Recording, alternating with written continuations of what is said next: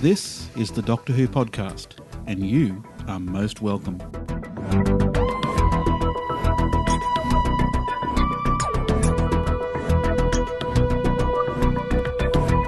You've been listening to the 1 minute and 6 second Time Lord, 66 seconds of concentrated commentary, because we're all in a hurry. That's the intro? Yeah.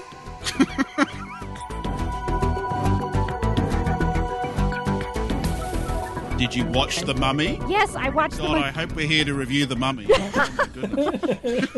But you never mentioned in that intro that we're going to review The Mummy. So Wait, we're here to review The Mummy? What? I'm kidding. I just want to hear what Trev thought of Time Heist, because I still don't know. That'll be a riddle for the ages, Ian, I'm afraid.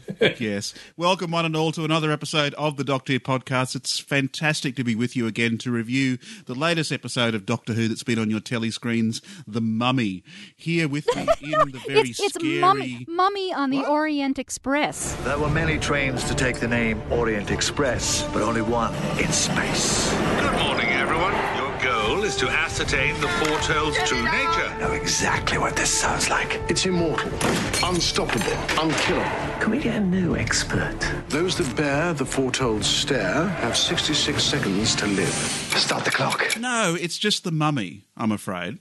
Because I've been getting emails all week while we've been preparing this podcast, and the subject line has just said Mummy. You have no idea how weird it is to get.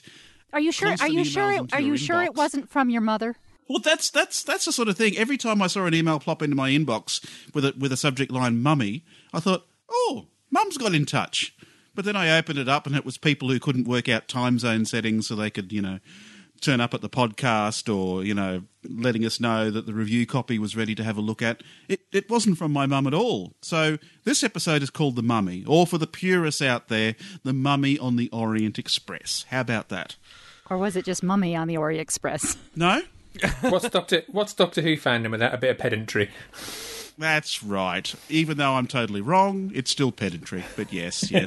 We are here to review Mummy on the Orient Express. And before I was rudely interrupted by those people who actually have attention to detail, thank you, Michelle, I have Michelle, Stephen and Ian in the camper van with me today to review the episode. Hey, guys. Hello. Hey. Start the clock. Start the clock. Tick, tick, tick, tick, tick. Yes, you each have 66 seconds to review Mummy on the Orient Express, and I'm sure every podcast around the world will be using that gag this week at some point. Are you going to kill us? We're going to be the first. We're going to be the first. And we should never try to be any different, ever. That's right. But we can be the trailblazers. So 66 seconds, Stephen. Go.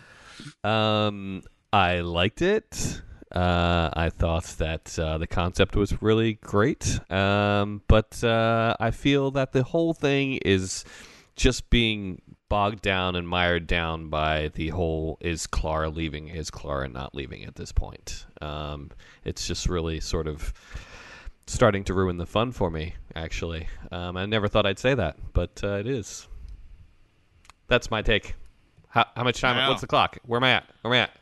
Wow, I was in that much of a shock you finished that quickly. I didn't actually start. He's probably got about 20 seconds. There you He's go. probably got about 20 seconds to live at this point. Anything you can contribute, Oh, good. Stephen, in your last 20 seconds? I'll go back and watch something I enjoyed more. There we go. Well, Michelle, you've got an extra 20 seconds on your review time, so go. Oh, fantastic. Actually, I really, really like this one. I had a fun time watching it. Good story. I liked the kind of self-contained adventure. The doctor got to solve the problem, which is one of the complaints we've had in recent weeks, but he definitely was kind of in charge of the story. I enjoyed the secondary characters. I thought they were wonderful.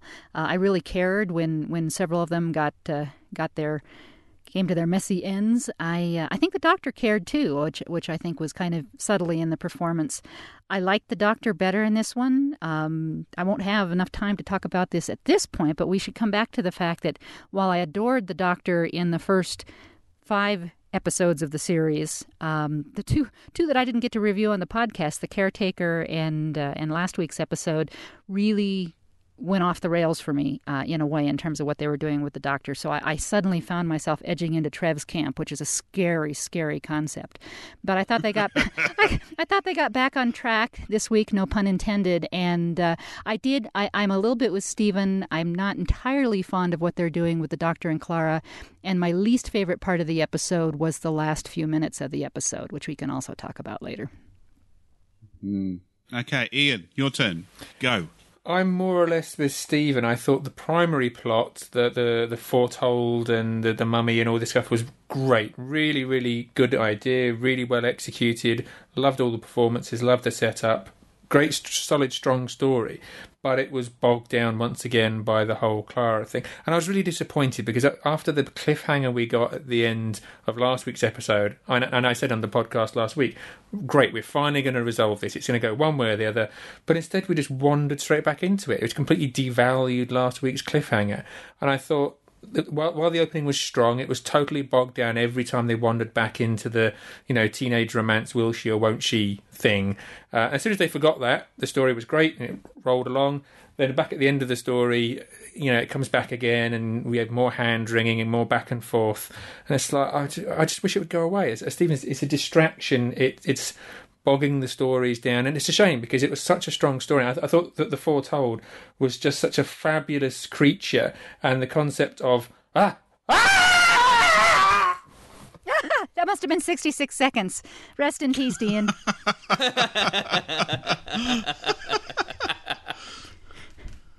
Oh my goodness. Now, if he'd given me 66 seconds, which you did, it's all solved. Just take 66 seconds with me. That's all it takes. That was scary.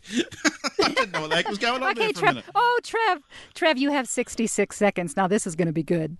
I'm not sure where I can go from that, really. Now that Ian isn't with us, yeah, I'm really not sure what to make of this, to be perfectly honest. Listening to Stephen, I'm probably more with you, Stephen. We're getting a very crowded camp here at the moment, by the looks of it. I'm not a fan at all of this nonsense with Clara and the Doctor, and same as you, Michelle, those last few minutes just absolutely befuddled me. I mean, maybe I'm just an old and cranky old guy and I don't understand modern relationships, but I didn't understand what was going on the end there at all with the Clara, Doctor, Danny Pink thing, and how it suddenly all became, flowers and roses and buttercups and everything was a happy ending. I didn't like the total flip of Clara from the previous episode. At the end of the last episode, she was angry as all hell. She wasn't going to take this anymore.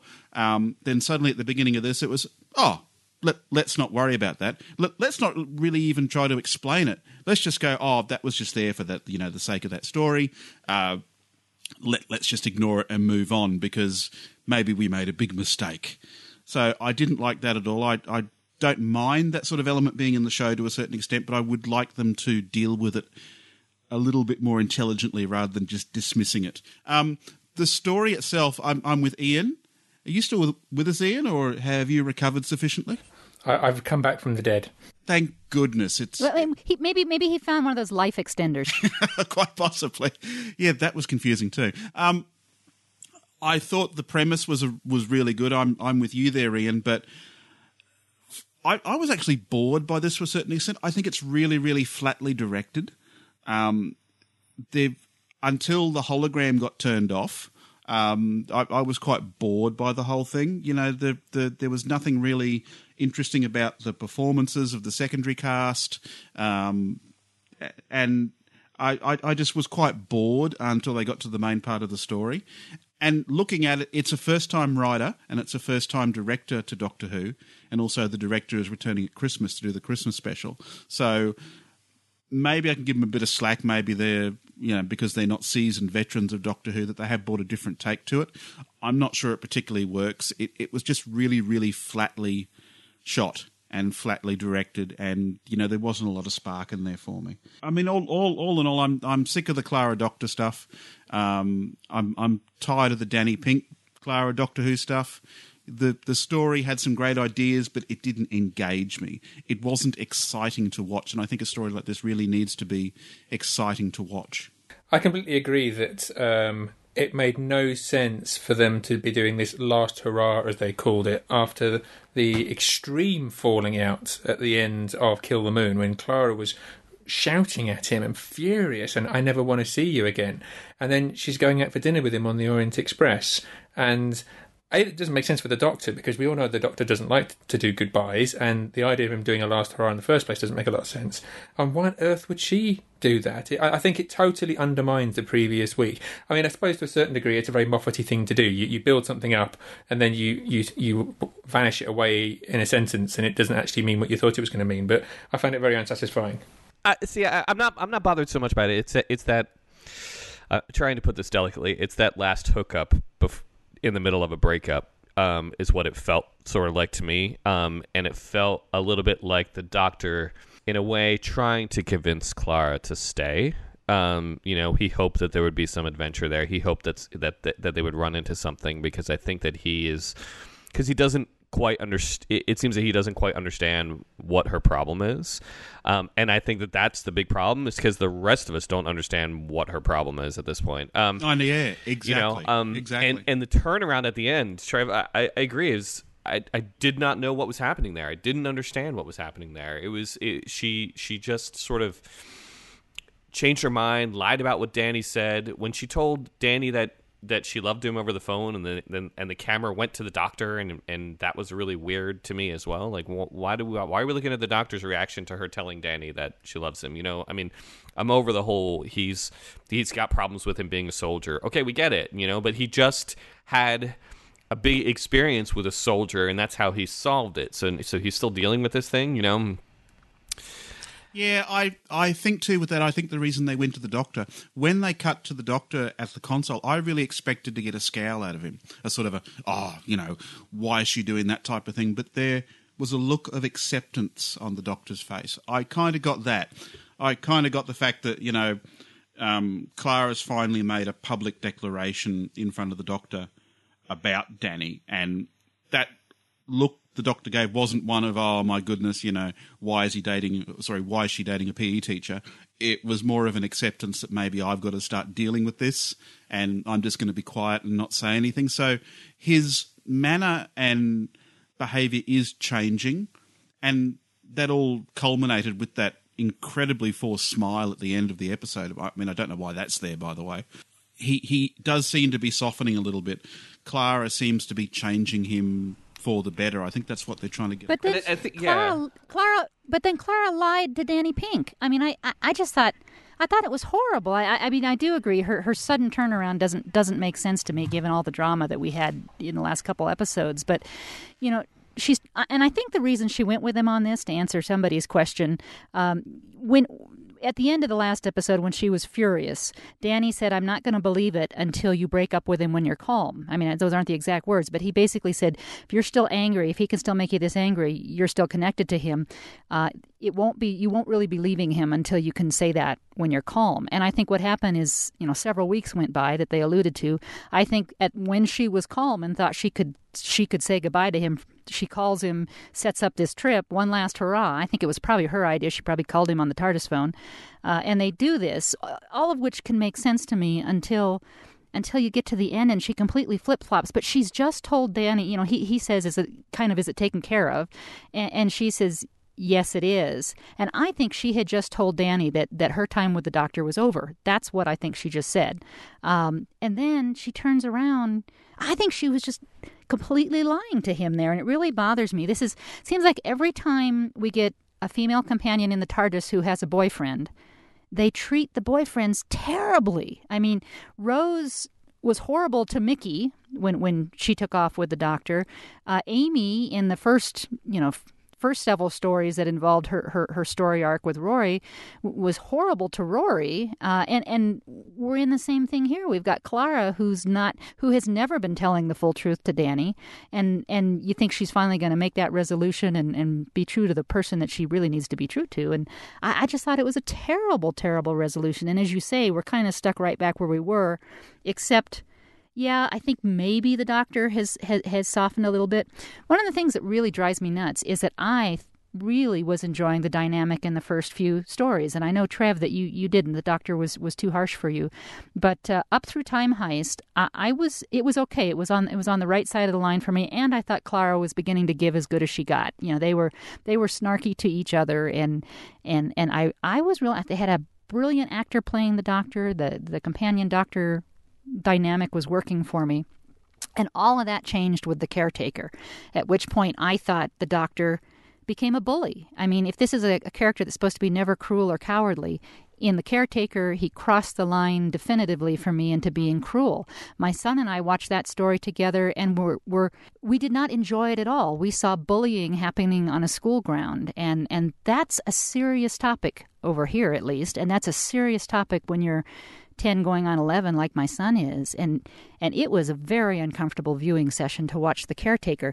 That's when she should have blown up at him. She should have, the way he was treating Danny, regardless of whether he's her boyfriend or not, was absolutely unacceptable, and she should have blown up then and defended it. But no, we go on to why am I not remembering last week's story name? What's the name of last week's story?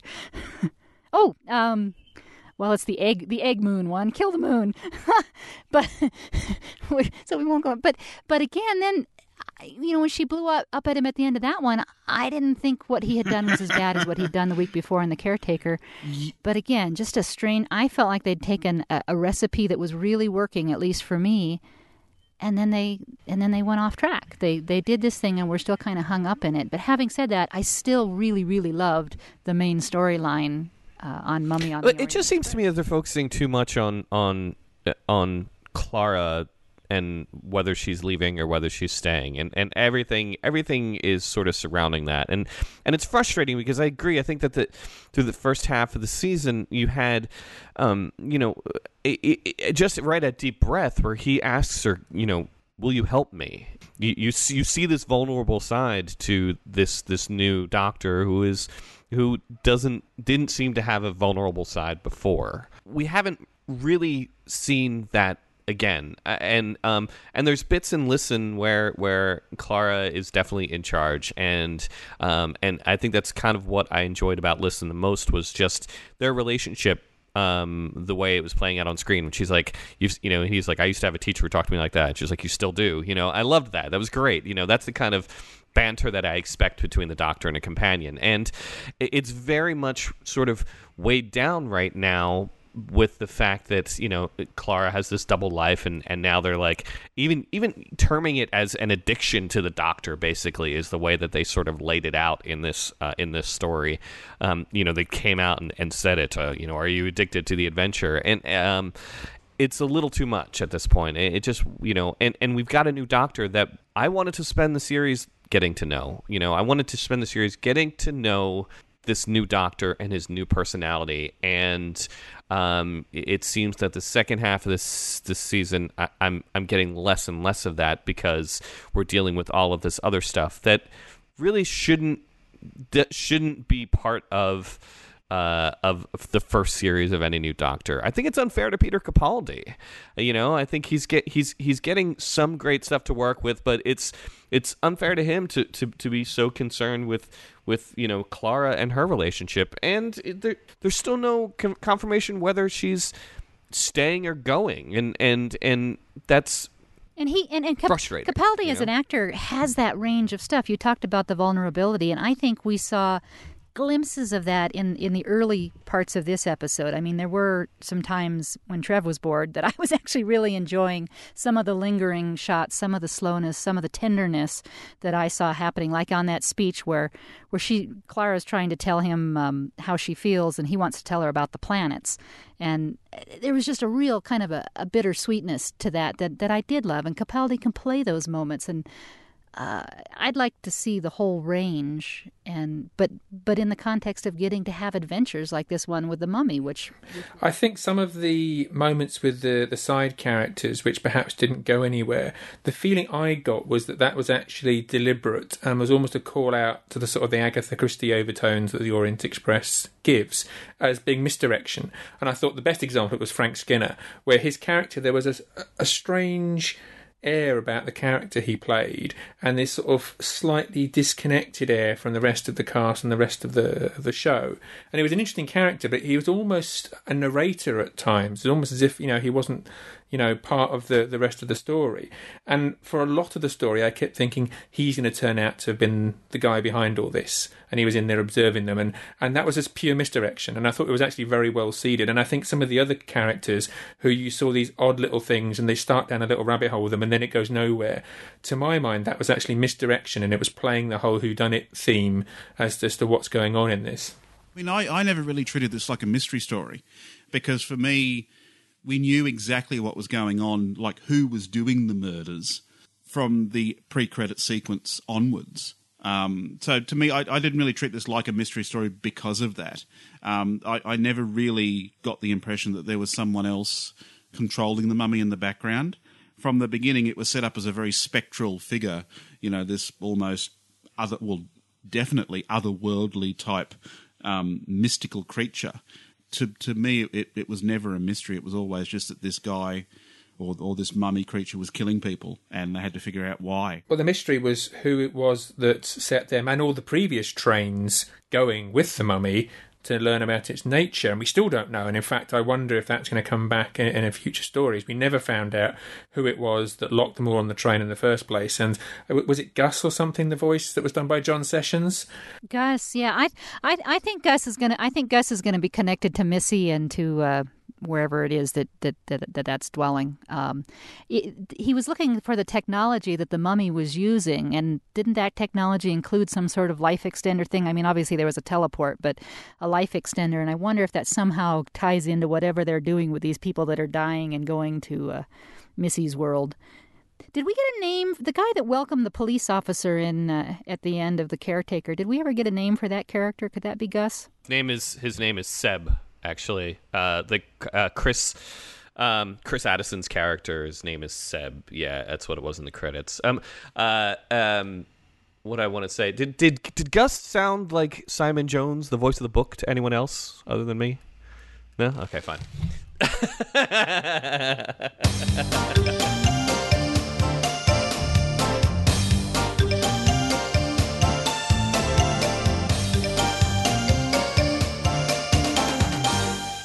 I'm glad that Ian brought up Frank Skinner because since he's Trev's new best friend, we should talk about him for a minute.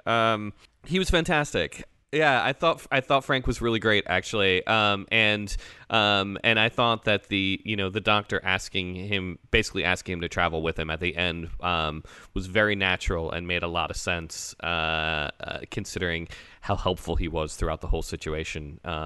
He basically was the companion for most of the story. Frank Skinner must have been just ecstatic at being able to play that part and being able to get be on the TARDIS set and have the Doctor ask him to join him and everything. And bravo to a fan for getting to accomplish all that and doing it really, really well. So. Yeah, I agree. I mean, I love that character. I liked most of the secondary characters, but I had the exact same thoughts. And to ask him in front of Clara, of course, you didn't see that until the camera panned back. But here's the Doctor actively trying to replace Clara when she's still there. That was an interesting dynamic. Well, maybe not trying to replace her, but just trying to get someone to go with him. The Doctor likes to have someone along. Yeah, but the assumption was Clara was leaving. So. What's interesting about Frank's character is it wasn't subservient to the Doctor, and he wasn't being overawed by the Doctor, which is what you expect those characters, particularly the sort of the incidental characters who come and go each week, to be. He was actually, for an awful lot of the story, back and forth and holding his own and had his own take on things, and which was. Again, that's where I got some of that sort of slightly, almost otherworldly air. There was almost like a doctorish aspect to how he was playing it, which made me think there's more to this than we're seeing. And who knows, maybe he'll be back later in the series and there was more to it. Yeah, certainly a possibility. Or maybe just a red herring. So Trev, earlier you were talking about the doctorish moments. I have to say that, and like you, as you know, I've had my problems with the Capaldi personality we've seen. I thought when he was really in the zone in this episode and was, and particularly when his clock started, that was 66 seconds of absolute brilliance from Capaldi, and the way he was throwing the ideas back and forth, and even threw in the "Are you my mummy" joke, which was so corny but so perfect, and then the way they ratcheted the tension up, and then right on the second, bang, gave the answer and solved it. That was a wonderful moment of doctorish behaviour. And actually, I didn't get the feel that he was being callous over the people dying. I got the feeling that he knew they were going to die anyway, and he was going to try and make the most of it to minimise how many of them were dying. But he was just being realistic and pragmatic about the situation he was in. I actually got a slight air of the Third Doctor, actually, in terms of the intensity and the focus of, I will solve this problem whatever it takes. That's maybe just my mind, but I thought that whole thing was a tour de force for Capaldi, and I really enjoyed it. Oh, yeah. I agree with you. And I mean, he was taking advantage of a situation that he couldn't directly affect. I mean, those people were going to die whether he was there at all trying to solve the problem, and he was making the best of a situation. But I think what makes the Capaldi Doctor interesting is that he stands there and tells everyone that, I'm just going to let you die type of thing. Whereas other doctors, I don't know, they're a little bit more stoic about it. They don't stand there and say, you're next, you're next, you're next. Oh, and then you with the hat, you'll be after that.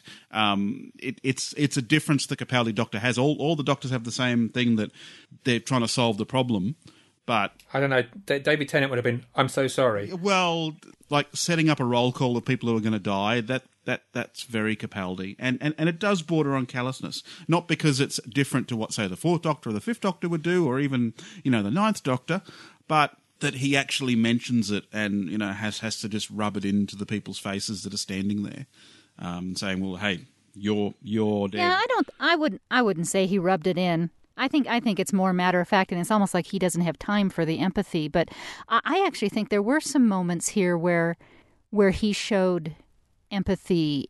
I mean, and it's subtle, which is one of the fascinating things about this Doctor. Is you have to look close. But like when he was talking with Clara and Gus sent the service staff out into the void, and the Doctor was horrified. I mean, you can see it in his eyes, and he immediately says, "Clara, I have to get off the line."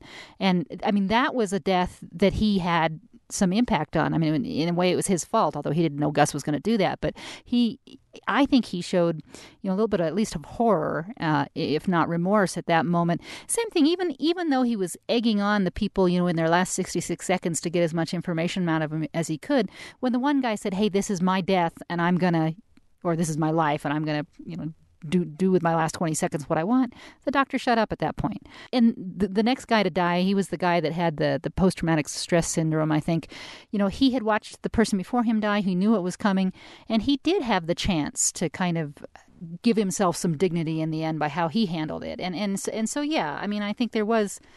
It was okay for me. On whatever that line it is between being kind of rude and abrupt and actually cruel, it didn't cross the line in this one for me. It was okay. Doctor was doing what he had to, and indeed, when he brought the woman up, when he got Clara to bring the woman up, his primary intention was to make it so that he himself would be the next victim, because he knew as soon as he had his shot at the mummy, he had a better shot than anyone else of saving it and saving everybody else's lives. I mean, he was still putting himself there right in the line of fire to do what it took to save as many people as he could, even though he doesn't do it in the most sympathetic way. Yeah, he would have had a better chance to survive, really. I mean, it's like that old joke that I used to say when I was a kid.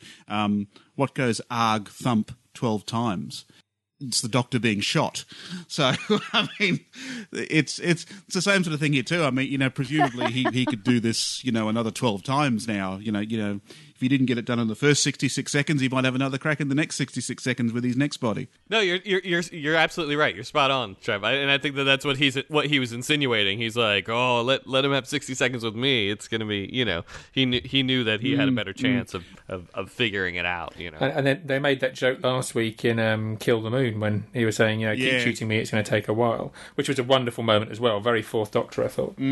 What did we think of the whole resolution of the story too? How we ended up that it was some sort of soldier that was integrated with some sort of malfunctioning technology, and then by extension using that technology to somehow auto-magically transport everyone to the TARDIS so everyone was safe. That seemed a little bit rushed at the end, with him tinkering with what looked to me like some sort of water bottle canteen, which I thought it was, but it's actually a teleport device, which then somehow magically got fused with this guy, and also he got wrapped up in mummy clothes. I mean, why is a soldier wearing mummy's robes? That's what I want to know.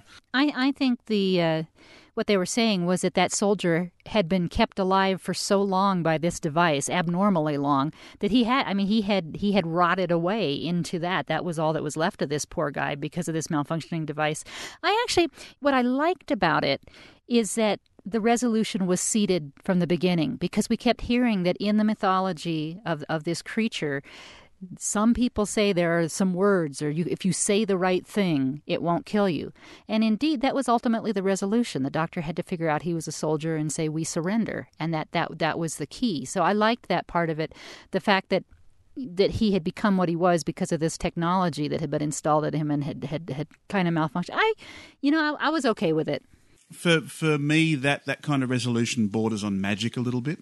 And that's something I'm not really comfortable with Doctor Who doing very often, especially when once the mummy was destroyed, we end up with a bit of malfunctioning technology as the reason. But to have the way to stop them by uttering some magic incantation, that is definitely magic, and magic and Doctor Who don't really mix for me.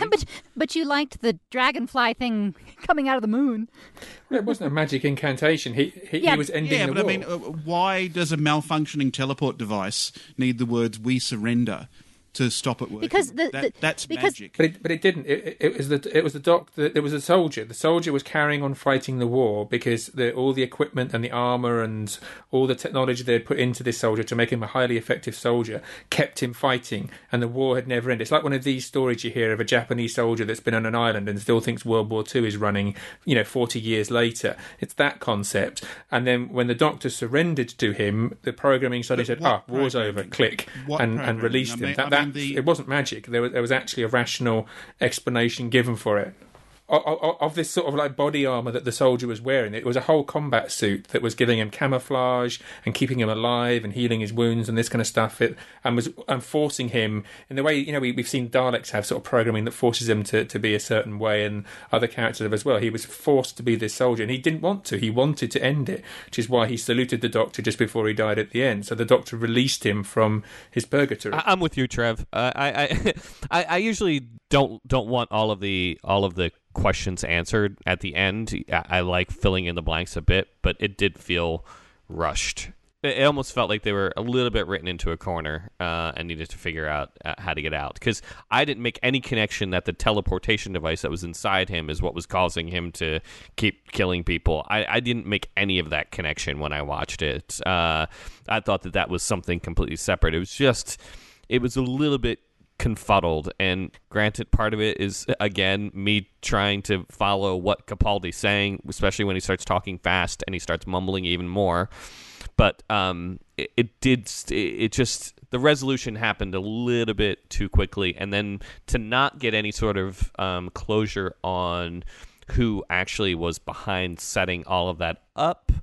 I mean, that's sort of typical Moffat. He'll probably use it again later on, but it was a little bit meh, I'm not sure. I think it suffered a little bit of the sort of Lord of the Rings syndrome of having 3 endings. So there was for the resolution to the mummy, and I enjoyed that. I got that. It made sense to me. It was a bit of a rehash of the Curse of the Black Spot with a medical program that's gone wrong, and there's been other stories over the last couple of years where it's been some bit of technology that's just gone a bit astray. But I was fine with that. It worked and was actually quite a neat, logical explanation for me. Then ending 2 was the train blowing up and escaping, and I lost that a little bit. I didn't quite get the thread of how they ended up on the beach and that stuff. And then we had ending 3 with the whole Clara mess, and actually I thought the earlier ones were a bit rushed because they were making space for all that Clara guff at the end, and if we got rid of that, we could have had a bit more space to breathe on the main story, which was the best part of it.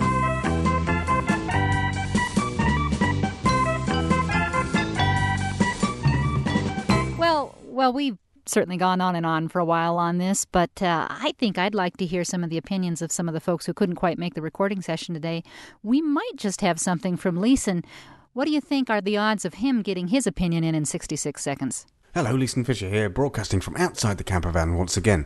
Now, I should say from the outset of this pre-record that the chances of me being able to review this within the expected 66 seconds are very slim. Now, I did toy with the idea of doing it in 66 words, but I'm already over that. So I'm just going to go over some salient points rather than making this a blow-by-blow account of why I thought this story was very good. First of all, I like the 20s setting. I like the 1920s Agatha Christie feel. It's something I've always loved. I've always loved Agatha Christie. I used to steal my mum's Agatha Christie books and read them and hide them secretly under my pillow, in like you do with adult material. So the 20s has always had a very special feel for me, and I thought this encapsulated it very well. Even though it had the Doctor Who twist. It had the Doctor Who twist that the Orient Express was not careering through Europe. It was careering through space. So I think it worked in many ways better than the actual Gareth Roberts Unicorn and the Bumblebee, where it was meant to be a pastiche. This worked a lot better, and it worked in many ways on the same levels as Agatha Christie's novels. In that you had red herrings, you had the characters were all interesting enough, and I cared about them all enough when they came to their demises at the hands of the mummy / strange soldier man.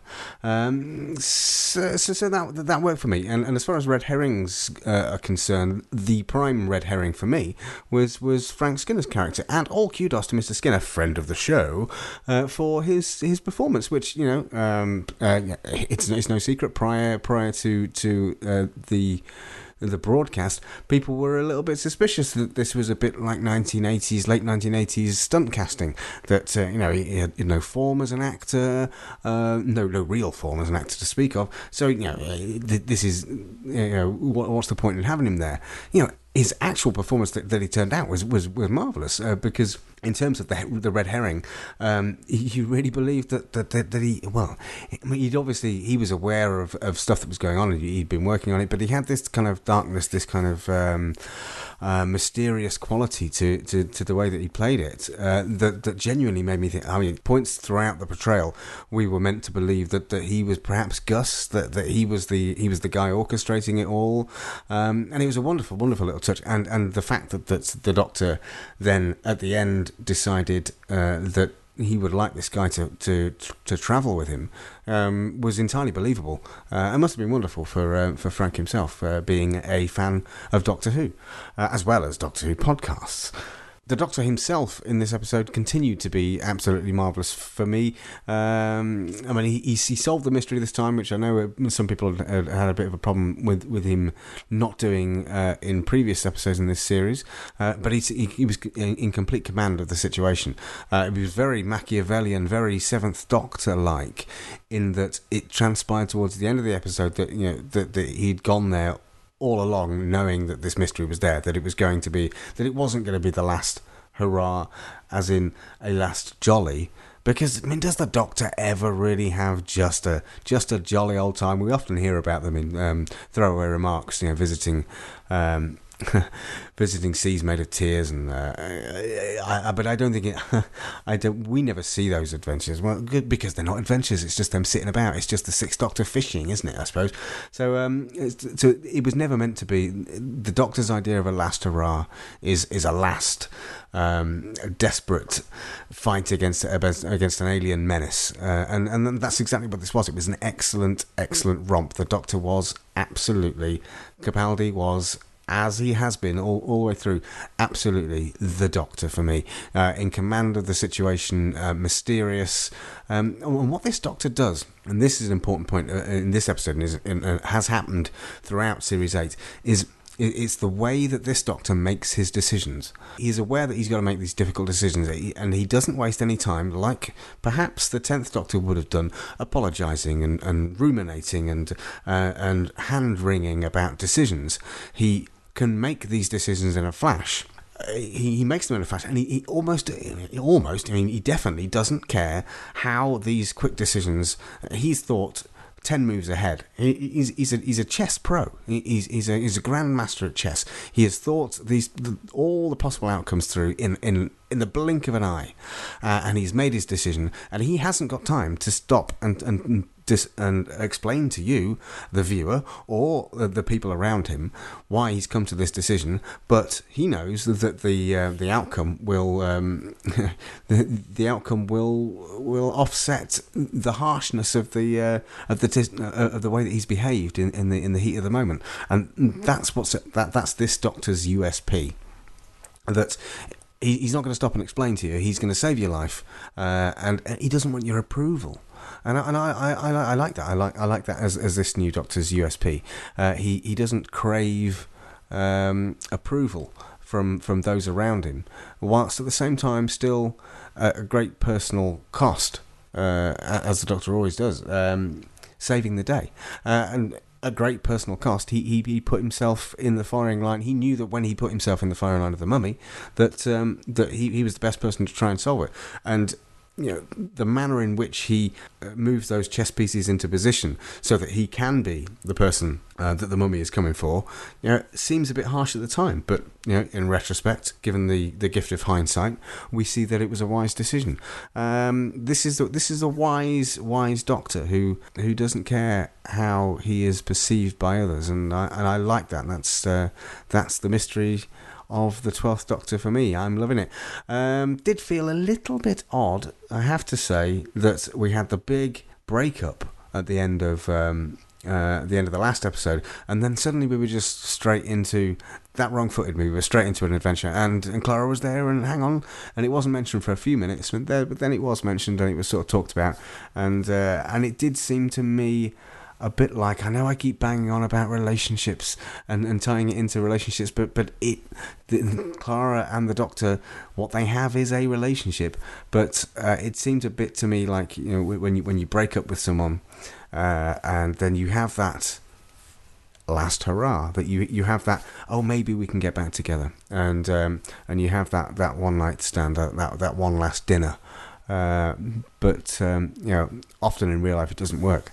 But in this, the ending was very interesting. Clara seems to. We've all been talking. I've been talking about, and a lot of focus has been put upon how Clara will change this spiky Doctor, the Doctor that has this unlikable personality. But I think we've been thrown a curveball here. What we're seeing is that undoubtedly the 12th Doctor is being softened a little bit, and is being made to think a little bit differently about how he behaves through Clara. But I think Clara has come to understand a little bit of the Doctor's spikiness and the way that he makes decisions, and his subterfuge and his lying, and she has begun to pick a bit of that up. And I think that's what we saw. I think that's what I saw. That's my interpretation of what we saw, the phone call with Danny at the end. She gave a very public, audible display of love for Danny in front of the Doctor, which was a very big thing. And Capaldi played that beautifully with a look which just it was done. I've said this before. It was the dad who didn't like his daughter's choice of boyfriend, but has resigned to the fact that she has made her decision. But the way that Clara lied, or seemed to lie to Danny, because he'd asked, is it done? Or I'm paraphrasing, is the job done? She said yes. She hung up, and then she completely did a switcheroo. So it's interesting. I think we expected Clara to change the Doctor solely, but I think the Doctor is changing Clara. Very interesting. Very good episode. The quality is still up and up. Looking forward to next week's episode.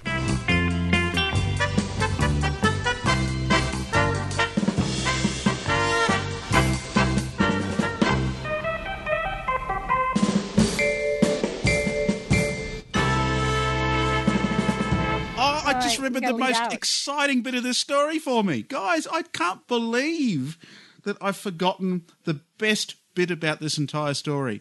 When he says, "Are you my mummy?" No, even better than that.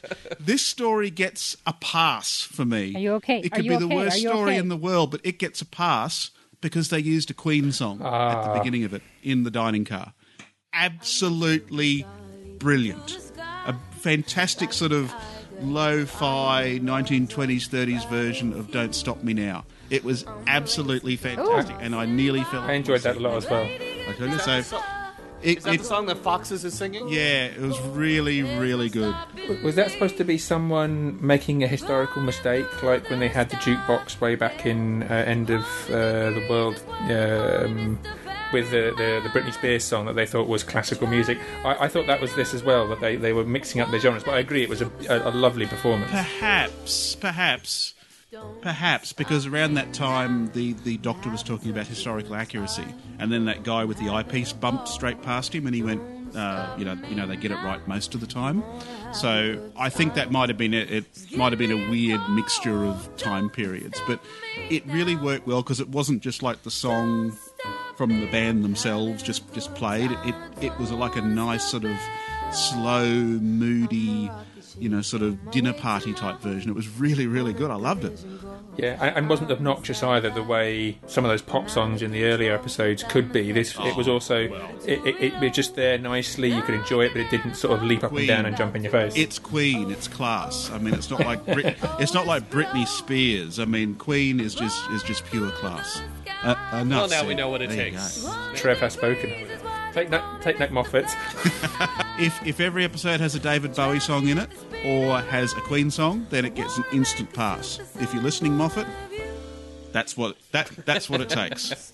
That's why I like Waters of Mars so much, because the bass is named after David Bowie. Well, I liked the Jelly Baby cigarette holder. Oh yes, coming soon to a con near you. Yeah. Oh yes, I'm sure BBC Enterprises are already starting to mass produce them now. Ready for the next convention. Was quite nice though, but yeah, I mean, I wasn't sure whether it was just cheesy or whether it was a nice little touch or not. Well, what I liked about it is I was getting worried about why the Doctor had a cigarette holder in the first place. I mean, he took forever to pull it out of his pocket and to offer it across the table and open it up. And I was actually in the back of my mind while trying to pay attention to the scene going, why does the Doctor have a cigarette holder? How is this going to play out? So when he opened it up, I thought, okay, joke's on you, Michelle. That works. I know cheesier than the original bag of Jelly Babies, so I'm fine with it. Yeah, they really did play that out to mess with you for a little bit. It was well done. Well, ladies and gentlemen, I think we've reached the end of another Doctor Who podcast, unless you guys have anything more to say about the Mummy on the Orient Express. No? We surrender. Our 66 seconds is up. It's time for us to vacate the camper van before we're all killed. So, yes, until next week, goodbye, James. Oh, goodbye, James. James isn't even here, and I'm saying goodbye to him. Bye, James, wherever you are. Bye, Michelle. Goodbye. Bye, Stephen. Bye, Trev. And bye, Ian. Goodbye, everybody. And bye, Trevor. See you next week, guys. Bye-bye. Take care.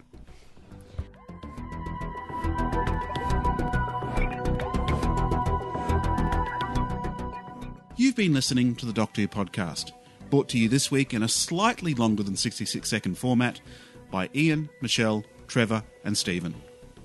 You can check out more episodes of the show at thedoctorwhopodcast.com. All guaranteed to be longer than 1 minute and 6 seconds. That's a promise. Or check us out on Facebook, Twitter, or drop by the Doctor Who podcast forums and say hi. Thanks for listening. See you later.